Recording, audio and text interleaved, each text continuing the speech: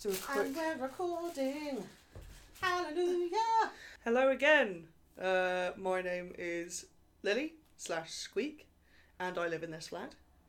Hello, my name is Tamara/Oddment, and I don't live in this flat.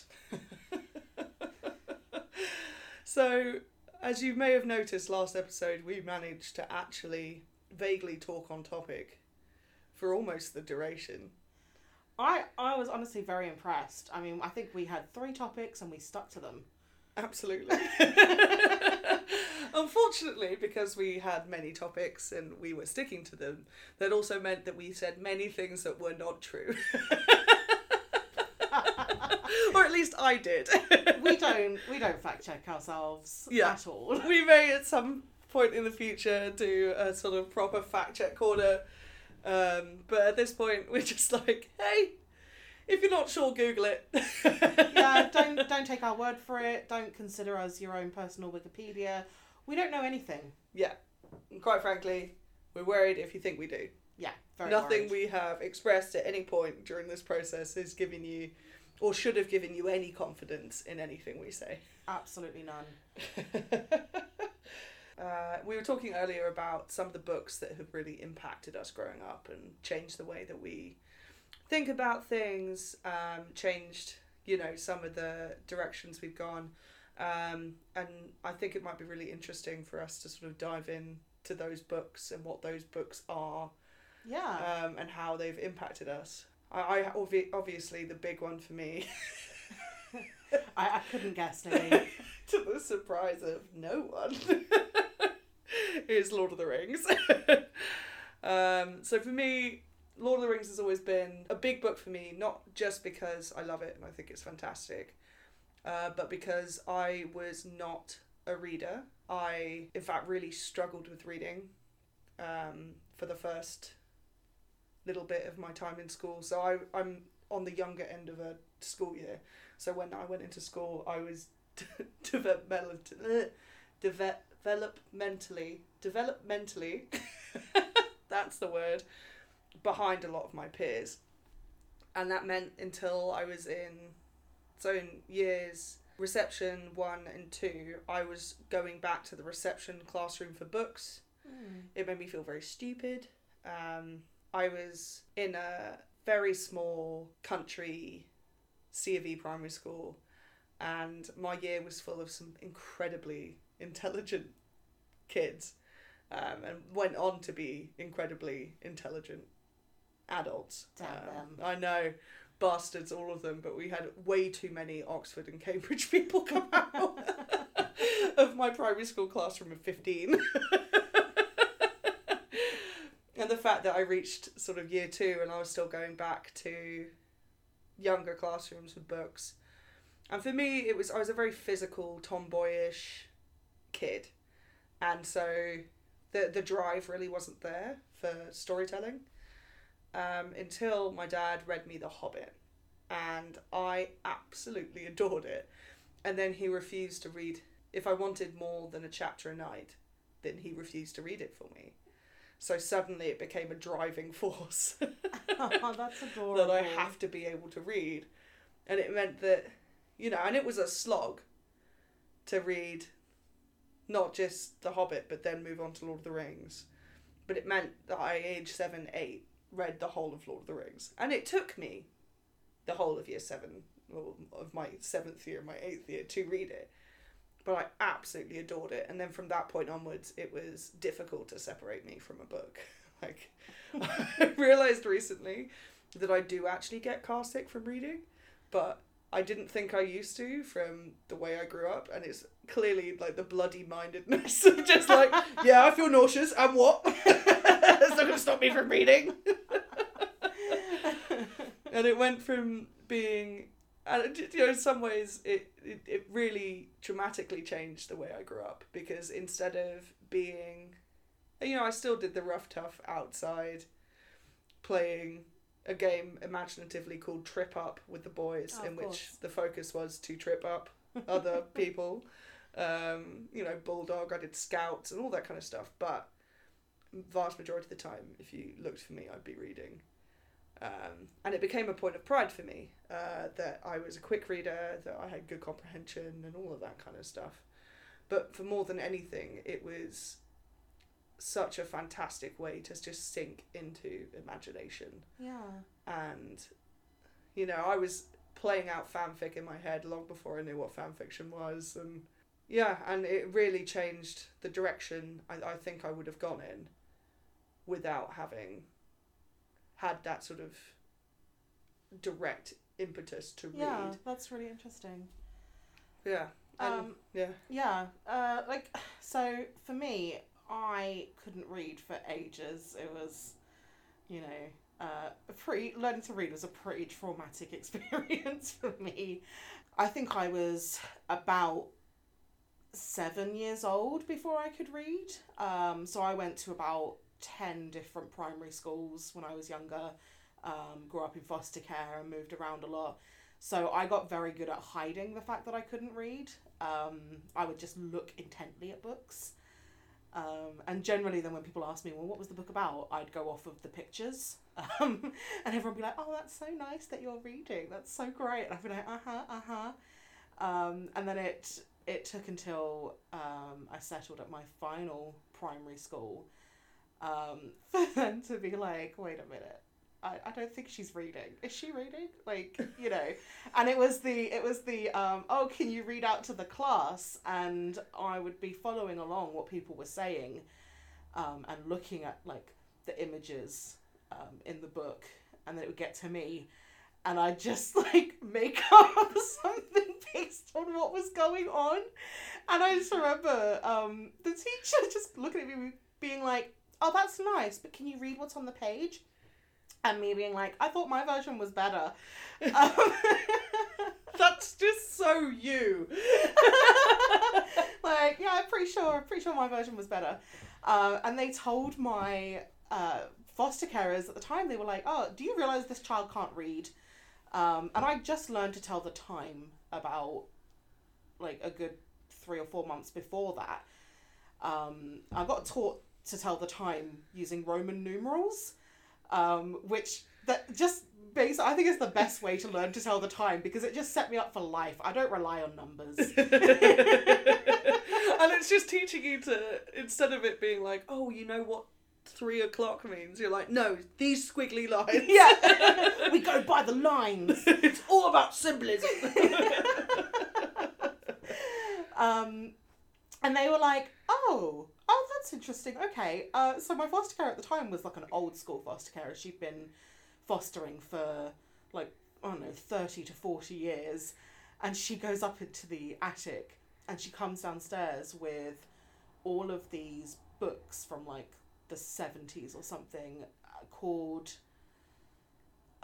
like John and Julie or whatever that is. Is it Biff and Chip? No, it wasn't Biff and Chip. I have heard that about, was our one. I have heard about Biff and Chip. No, it was about 2 siblings, John and Julie or something similar to that. And they were workbooks where I had to follow along the story and fill in all the information. And I did those for about a good half of a year. And by the end of the school year, I went from not understanding how you pronounce ing, which was the biggest trip for me, just being like, how does ing make ing? It doesn't make sense. It doesn't compute. I went from that to probably having the highest reading level of my entire class. That's badass. Yeah, because I literally would come home from school and I would have to do an hour every single day before I even got done onto homework doing these reading modules. And then I think my real love of reading probably started when I realised that I didn't have to just read stuff at my level. So I could go on to kind of like higher books.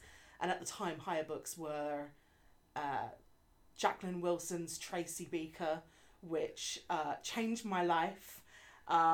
Tracy Beaker, if you don't know, is a story about a young girl who grows up in foster care and lives in a children's home. And obviously that was what I was living. And I read that book and I was like, wait a minute, other people are experiencing this as well? What? and like really rooting for the character and everything. And then it all went downhill from there, because then I discovered Sweet Valley High, and Goosebumps, and that was so Lily is all like, you know, literature. I read Lord of the Rings. I'm like, nah, I consumed 50 Sweet Valley High, Sweet Valley Twins books, and was like, oh god, oh my gosh, is that when everything went downhill? Was when I read the character Bruce, who was like awful, and went, yes, I want him. He was like the obnoxious rich guy. Oh yeah. Like rich. I don't know. I don't think he was a jock, but he was an obnoxious rich guy who had like a Porsche, and he was so mean. And yet I read him, and I went, yes, I like you, Bruce. And that suddenly explains why I looked at Kylo Ren and went, yes, I like you. Draco Malfoy, yes. Honestly, it's you got a rich boy complex. Oh my god, I just like a dick, an asshole. I mean, in more ways than one. No, I do. I like an asshole. Yeah, that I can be combative with. Yeah, and that's the lesson we're taking away from this really wholesome story about learning to read, guys. If you read Sweet Valley High too young. Because I did the same sort of, my dad always calls them chewing gum books. Yeah. Which is like, and it was definitely started off derogatory, where he was like, oh, well, if you're not reading like a difficult book to read, then you're reading a chewing gum book. But that's all I read now is chewing gum books. So because they are the best. They are the actual best. Like, I don't want to read 90% of literary fiction. You know, the stuff that's winning the Costa Book Award and the Man Booker Prize. Look, I read, back in, I think it was 2015 or something, Eleanor Catton's book, The Luminaries, which was, I think it either won the Man Booker or it was like shortlisted. And everyone was losing their minds over this book. Oh my gosh, it's amazing. Every chapter begins with an astrological chart, and that kind of like tells you secret things about what's going on, and isn't that interesting? And me being an astrology whore, I was like, oh my god, I'm gonna read this book. Mate, it was a bog standard whodunit set in like New Zealand or Australia during the gold rush. It was the most bog standard. It was like Dickens woke up in the 21st century and was like, do you know what the people need? More Agatha Christie. They need another one of my books, and it needs to be about the size of a brick, and I'm going to describe everything, and it's going to have loads of characters, and nothing's really going to happen, but it's going to be fucking long. Yeah. That's literally what it was. I find it so weird because I'm obviously a huge fantasy fiction nerd. Yeah. And most of the books that I really, really love are the size of bricks. Absolutely. Brandon Sanderson is my king. Absolutely. 90% fantasy books bricks could be classified as a weapon if you get them in hardback. But when it comes to anything that isn't fantasy, if it's longer than about 200 pages, I'm like, do I want to read that? The only time I ever end up reading non-fantasy books that are longer than the sort of average 70,000 words is when it's on Kindle and you don't realise. And then you've already invested, and it's like, there was a book I read a couple of years ago, so I used to work in publishing. I used to work for a publisher called Orion, and they published some absolutely fantastic fantasy because Glance is part of Orion, and so it was just a wonderful glut of awesome fantasy books that I could steal from work and then read. But they also published a huge amount of literary fiction, some of which I absolutely adored. And because I worked across all of the different imprints, I'd have to read sort of a little bit from each imprint to make sure I could successfully help with marketing those books. And you just get stuck into publishing buzz So when one of the books is like, everybody's like, oh my god, I wish I'd managed to commission this book because this book is going to be incredible and blah, blah, blah, blah. And 9% of the time, it doesn't result in any form of real world sales. Because it's just the publishing industry just being like, ooh! But there are a couple of those that I absolutely adored. And there was this one book, and I don't feel like everybody had talked about it, and they said it was like a sad book. But I don't think I'd mentally prepared for just how much it was going to destroy me. And I've now forgotten its name. But it's Willem, and his name was like Kurt or something. And it was 4 men. And it was from very young age, growing up together, and then like where they went as adults. Is the front cover the anguished face of a man? Yeah, I think so. I vaguely remember what book you're talking about. I'm really, really struggling. And it's one of those books where the whole time you know there's something under the surface, because one of the characters is suffering with some really serious mental health issues that clearly stem from some form of trauma, and you know it's bad, but you don't know how bad it is. Yeah. And that whole book, it was a chunk of a book. It took me weeks and weeks to get through it. And I sat there at the end, and I was like, that was an excellent book. I'm so dehydrated. I wish I hadn't read it. Like, I just found it devastating. And I think it comes, when we're talking about the sort of chewing gum books, it's books where, going in, it's not going to touch you. You can get involved and be interested in the world, but it's not going to give you...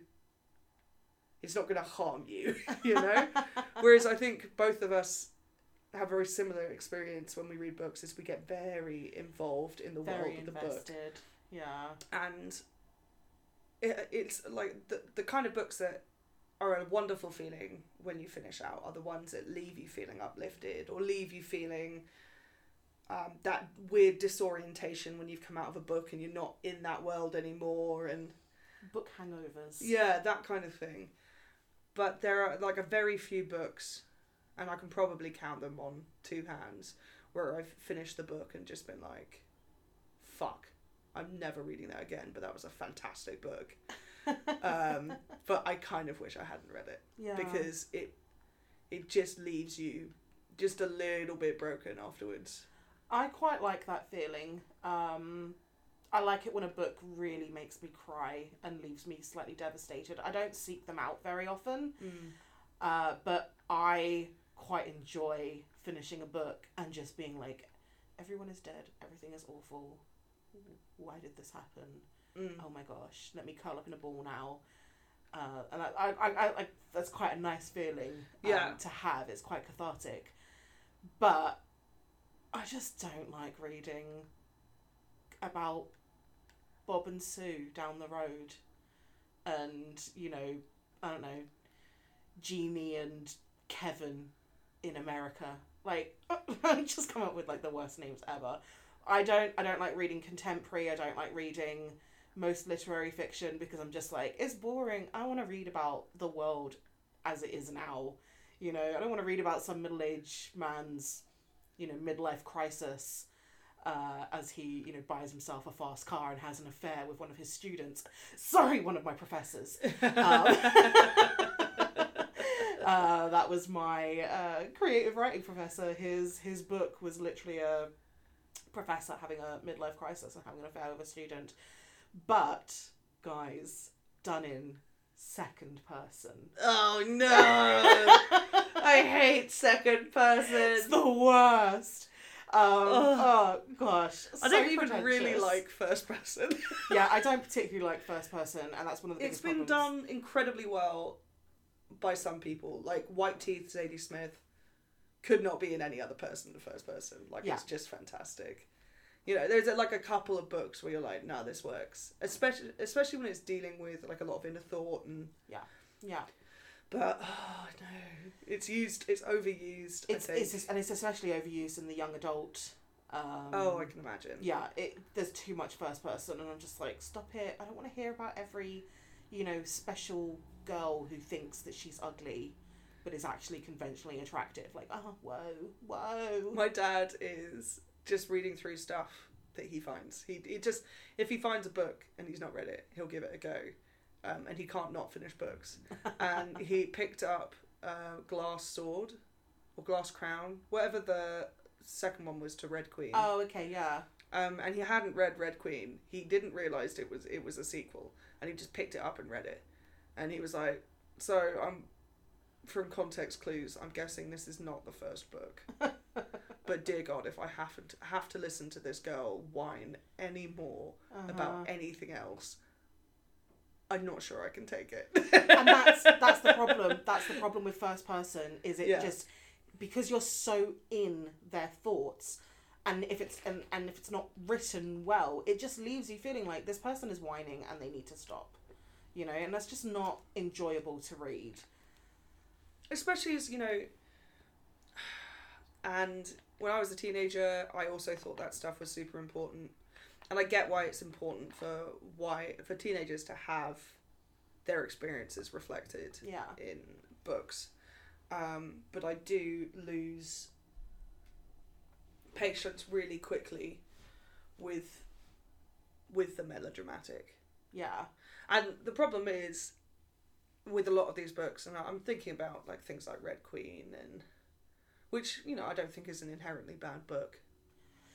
I enjoyed it, but I whizzed through it and I quite enjoyed it. It just falls into that category of like earlier kind of mid 2010s YA. Yeah. Yeah. Like I've read and enjoyed a lot of YA. There are some that I still go back to and love. Yeah.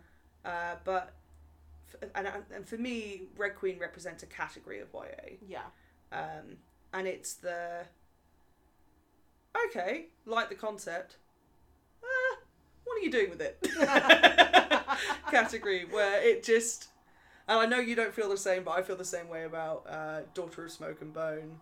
Yes. Where I'm like, I love the thought of somebody being like running around collecting teeth and like this whole sort of start to a really interesting magic system. And then I was like, oh, what are you doing now? Oh, no, stop. Just for me, it just did not land well at all. Yeah. I agree about Daughter and Smoke and Bone in terms of I wish that more had been focused on Prague and that exchange between her and the teeth. Also, because Prague is such an interesting place, and there's so much fascinating history, and there's so little fantasy that focuses on that part of the world that I was really excited when it started in Prague. And then it went really quickly into generic for me. Yeah, because it quickly moves into, hey, fantasy world. Yeah. Because it's a portal fantasy, and it completely leaves Prague behind. And I wish it hadn't, and I wish there had been more done with that. And it's why I really like her next book, which is Strange the Dreamer, because that happens within its own fantasy world. So from the very beginning. I wonder why I haven't read that book. Who did I lend the proof to? What? No. I don't. What? It's all no! Yeah, you brought it up. I get to tell it. So, I got a proof of Strange the Dreamer. I picked it up from work, and it's a really astonishingly beautiful proof. And I was like, because I said I wasn't really that enthusiastic about the first series, but I heard this one was going to be different. Quite excited to read it. And then Tam was over for a weekend or whatever, and she was like, oh my god, I absolutely love Laini Taylor.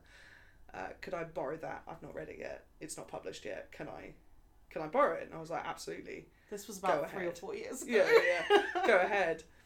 And then at this point, Tam was living up in Birmingham, and so we weren't seeing each other as regularly as we do now. Honestly, I think I was living in Wales at the time. Were you? Yeah, and then I took it with me to Birmingham. Yes, that was Still it. hadn't read it.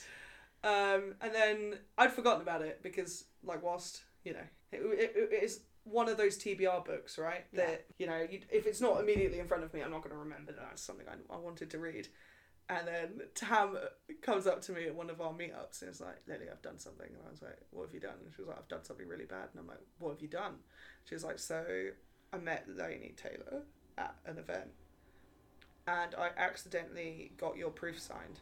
And I was like, oh, well, that's fine. And she's like, to me. In my defense, it's because I gave her both books and she signed the first one and then immediately signed the other one afterwards, and it didn't... I was so starstruck, and I was having a conversation with someone else who was asking me where I'd gotten the book from, and I was like, oh, I knew a couple people at, Hachette, blah, blah, blah, blah. So I was having that conversation, and I was there, like, Lainey's asking me questions, and I was like, I don't know how to answer. Oh my gosh, I'm so starstruck. And then I walked away, and I was like, oh shit, they've both been signed. And for me, I'm like, I've forgotten that book existed. You love it far more than I do. I have no problem with that, but I just find it so funny.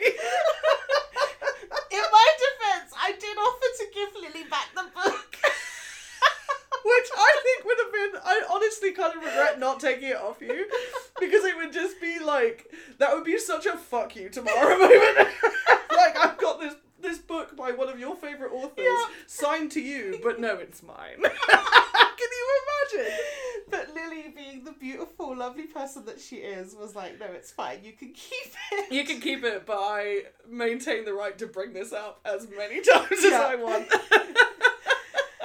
It's been made worse by the fact that I'm now fully entrenched in the book community and different book groups and whatnot.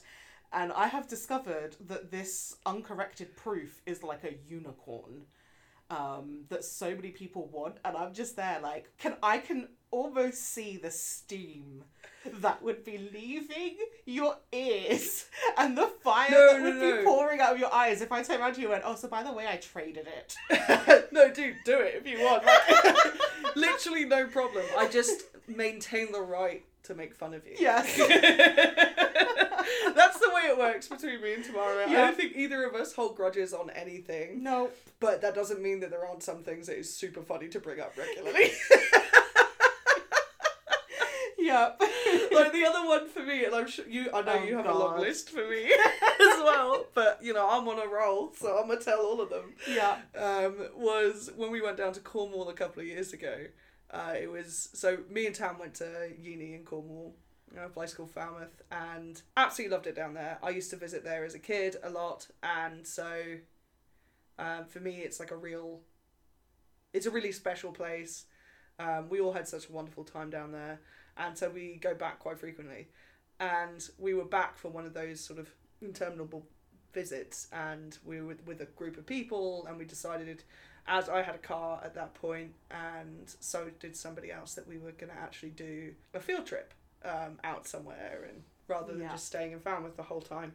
And so I was like, right, well, where do we want to go? And Tam was like, I think we're going to go to St Mawes. And I was like, oh, cool. There's like plenty of nice places to eat and stuff in St Mawes. And she was like, yeah, no, there's a pub there that I really like, so we'll go to St Mawes. And so we get in the car, I drive to St Mawes, and like, for context, to get to St Mawes from Falmouth, not only is it about a 40-minute drive, but you also have to cross a river on a ferry. So there's a car ferry. And it's like Harry's, cross St Harry's or something like that. It's a car ferry. It's like not inexpensive, and it's not that expensive, but we were all poor graduates at this point. And I was like, ugh. And then it also takes a while to do. Yeah. And we got to St Mawes, we went and found a pub, sat down, and we were waiting for the other carload of people to arrive. We weren't seeing them, and they kept on saying, we're at the pub. I was like, which pub? There are lots of pubs in St Mawes. And then Tam was like, we're at, Pandora Inn. I was like, Pandora Inn isn't in St Mawes tomorrow. And it turns out the entire time she hadn't meant St Mawes at all. No. Where is it that Pandora Inn is? It's another place that begins with M. But it's a 10-minute drive away from where we were staying. Absolutely. And so, in that moment, I almost threw my phone in the fucking sea. I was so angry. oh my fucking God. Then we had to get, and you were like, oh, well, we can come out to St Mawes. And I'm like, there's no fucking point. Like, it's so full of rage. Got back in the car, crossed over the river again in the ferry. And everybody else in the car was just silent. Yeah. Because they could feel how angry I was. But the glorious thing about my rage is it's very quick. And by the time we got to Pandora Inn, I was just like, you're a fucking moron. But it was absolutely fine.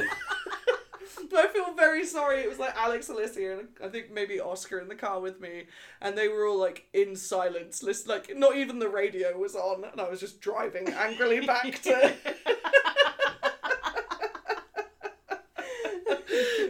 And then for them to get out of the car and be like, oh no, she's gonna get angry again at Tamara, and for me to be like, you fucking idiot, like.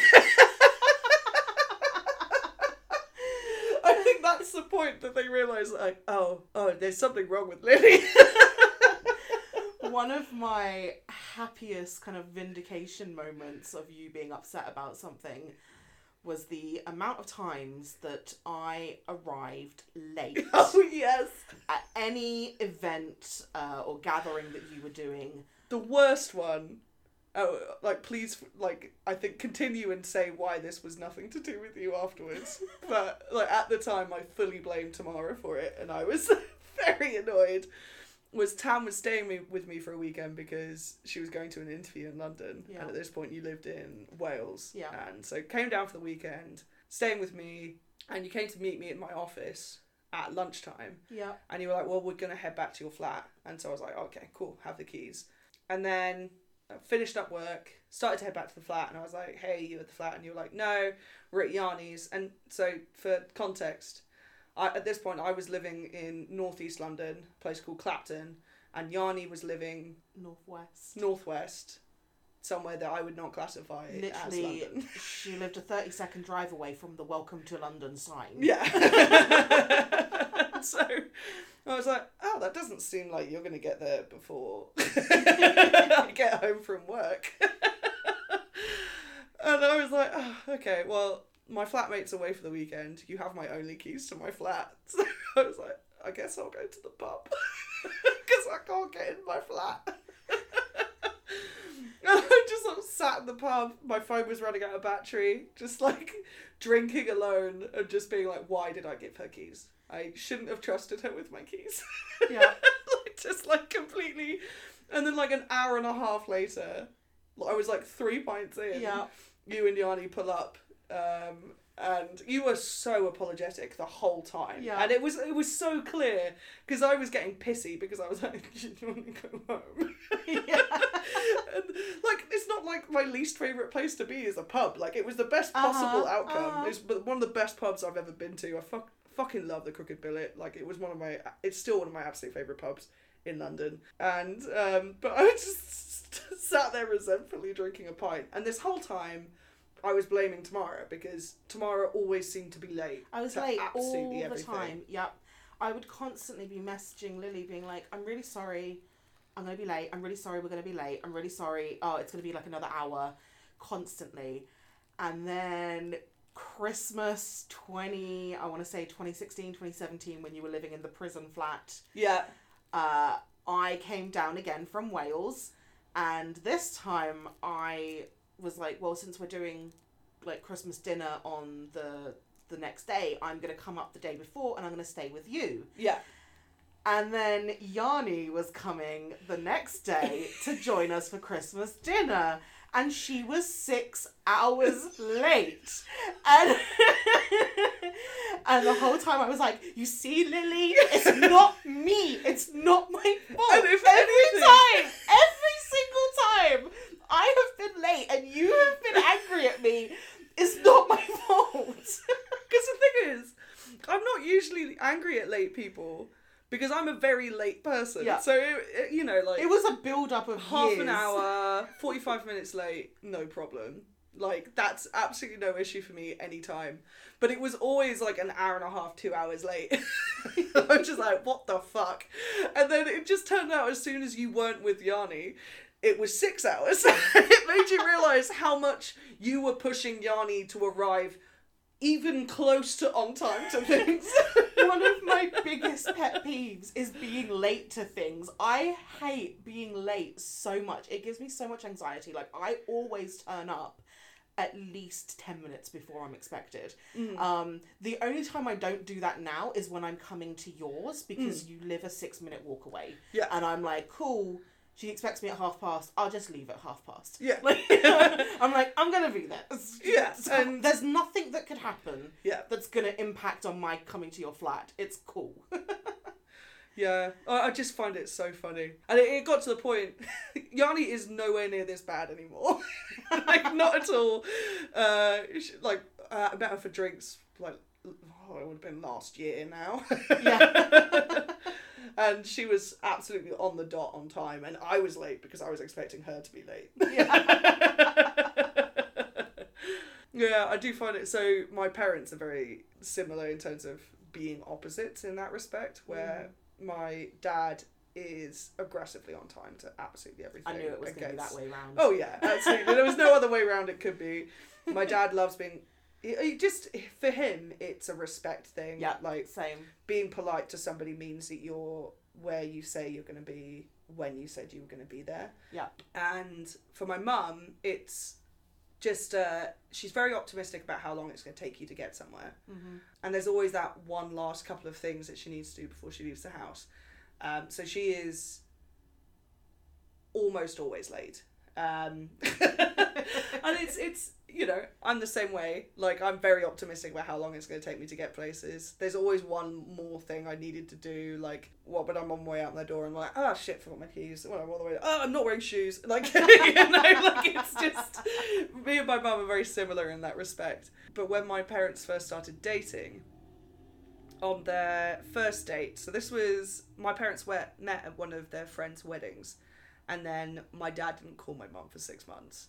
And then this was finally their date. So it'd been like a long time in the works. So he was driving to pick up my mum, and the idea was they were going to go to this like nice Italian restaurant and then catch fireworks at the local park. So like perfect first date. Yeah, lovely. Very nice vibe. My dad got stuck in the worst traffic he's ever seen, trying to get to my mum's, and he ended up being almost 2 hours late. Oh my to gosh. this date. And my mum was like, she was probably a little bit pissed off, but the way she tells it is like, that's absolutely fine. Like, he kept her updated, you know, when he could. Yeah. But she was actually just kind of vaguely fine with it. Obviously the restaurant was closed by the time they got there, the fireworks display was over, but they ended up having a nice time, and certainly a nice enough time that they booked in a second date. But at this point my mum was like, oh, he's just one of those guys who's always late, and that's fine with me. But he did what is, in my mum's view, worse than being 2 hours late. Oh no, was he early? He turned up half an hour early to their second date. And so my mum hadn't even jumped in the shower yet, because she was assuming he was going to be late. So like... And then he turned up early, so in her consideration, he turned up like an hour and a half before he was meant to turn up. And my dad was just like, I just really didn't want to be late this time. My mum was like she said that almost ended it. Was him being early to their second date. They're so funny as a couple. I love my parents. They are, in so many ways, opposites. I very much love your parents as well.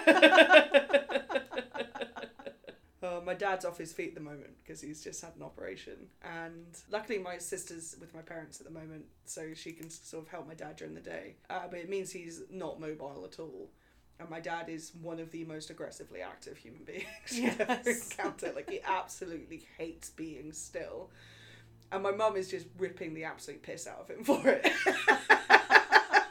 Just like, this is so perfect. I am the complete opposite. My idea of a perfect day is to just be like curled up in bed with an audiobook and like playing on an app on my phone or something. Yeah. Just interacting with no one, reading, just silence, perfection. I haven't realised how much time I spend in like actual silence. You know, I don't have, when I'm not listening to an audiobook, I don't have music playing, I don't have things on the TV. Oh, I don't have a TV in my room. I will just be in silence, and I'll be like playing The Sims or reading through things on my phone or actually like reading a book, and it's just silence. Oh, I hate that. I love it. I love silence. I really struggle with silence. Both in conversations, like the worst thing you can do to me as a person is pause dramatically, because it's just a compulsive need to fill silence. I'll end up telling you all of my life secrets, everything I don't want to tell you, like just to fill silence. I've had to really teach myself not to do it. Yeah. I'm still bad at it. I really struggle with not having someone to talk to or something going on, something to watch, something to listen to the point that I think one of the reasons that I find the thought of showering stressful. So when I'm in like an anxiety spike anyway, Yeah. showering, basic like looking after yourself stuff is really difficult for me to motivate myself to do. But with the showering, the big thing is I can't do anything else in the shower. Yeah. Except just be in the shower. And it just means that I either spend like ages setting up an audio setup so I can listen to something in the shower. And I'm a quick showerer, like I'm in and out in 5 minutes. But those 5 minutes, if I don't have something to do, that's really interesting. really stresses me out. Which is why I sing in the shower, because Yeah. then it's something to do. Again, I shower in silence. And so for me, it's the opposite. I have quite a few showers. And I will actually shower more if my depression and anxiety gets really bad, because for me there's something quite like safe and calming about being under the water, and I will just stand there and let the water flow over me in absolute silence for a good 10-15 minutes. I got into a really weird, like, you know, the little things that when you're learning how to function. For me, it was at university, because I'd like never lived alone before. I really didn't know how to. I was still better off than a lot of kids who go to university. I knew how to cook for myself and like all of that kind of stuff. But when I was still learning how to function as an adult in my own space, was one of the things that I started to pride myself on, was how quickly I could go from fully asleep to out the door. Yeah. Including a shower, and I managed to get it down to 6 minutes. Wow. 2 minutes of which was shower.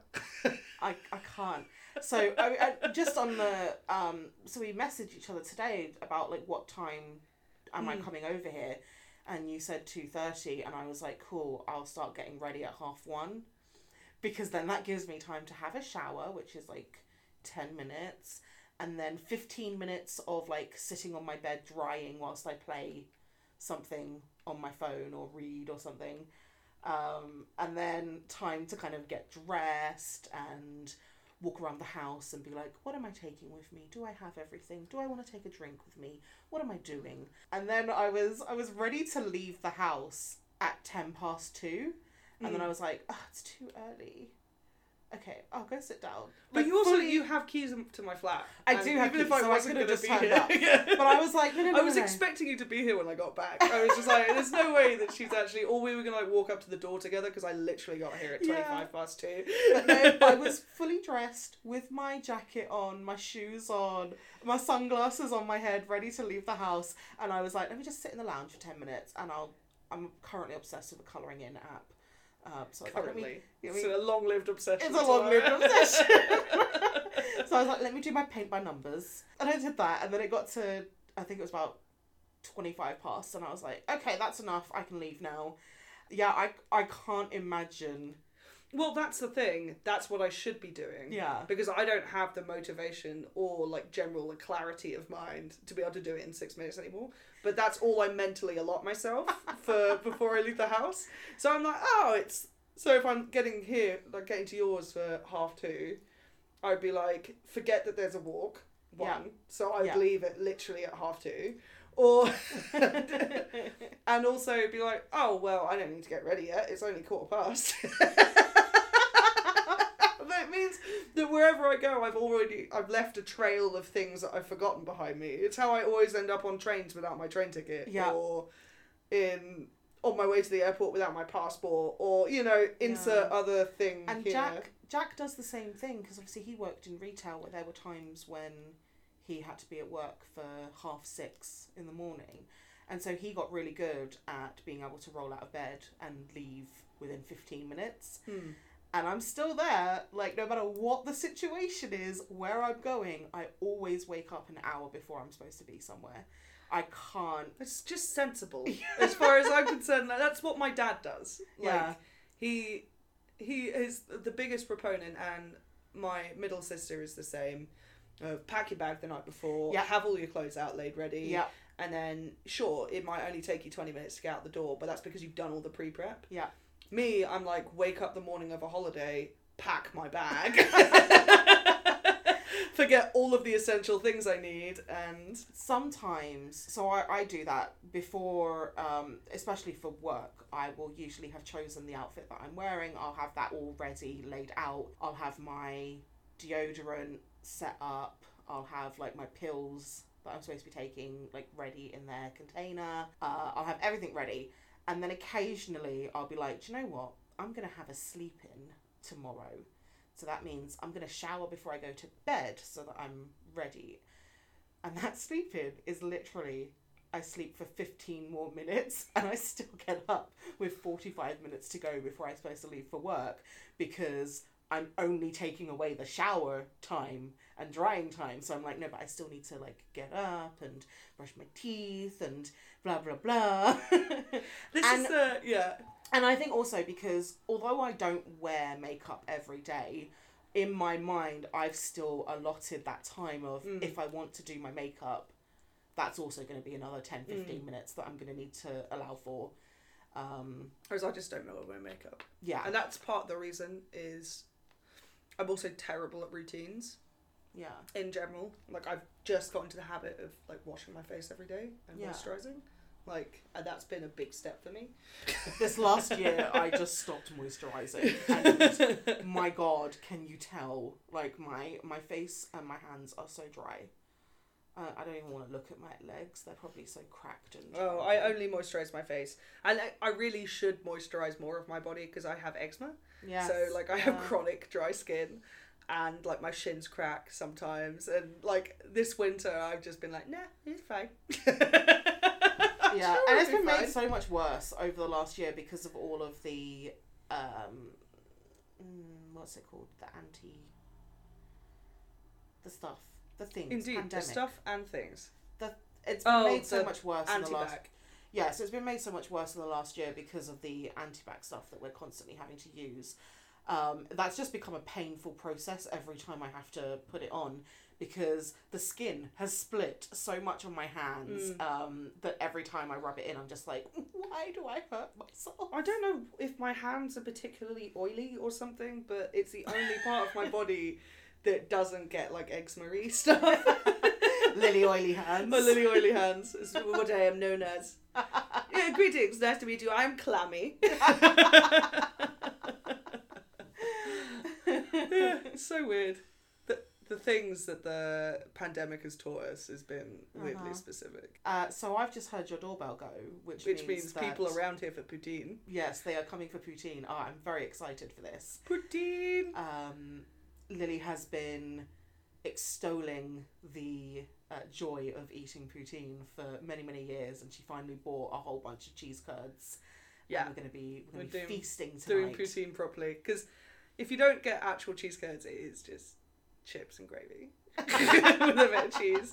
And it's and, like, as much as I maintain that poutine is delicious, I understand people being a bit wary of it when if it is just cheese, chips and gravy. It's cheesy chips with gravy, isn't it? Yeah. Anyway, right, well, it's been wonderful talking to you guys, and we'll speak to you again soon. This has been Oddment and Squeak, and speak soon. Bye. Bye-bye.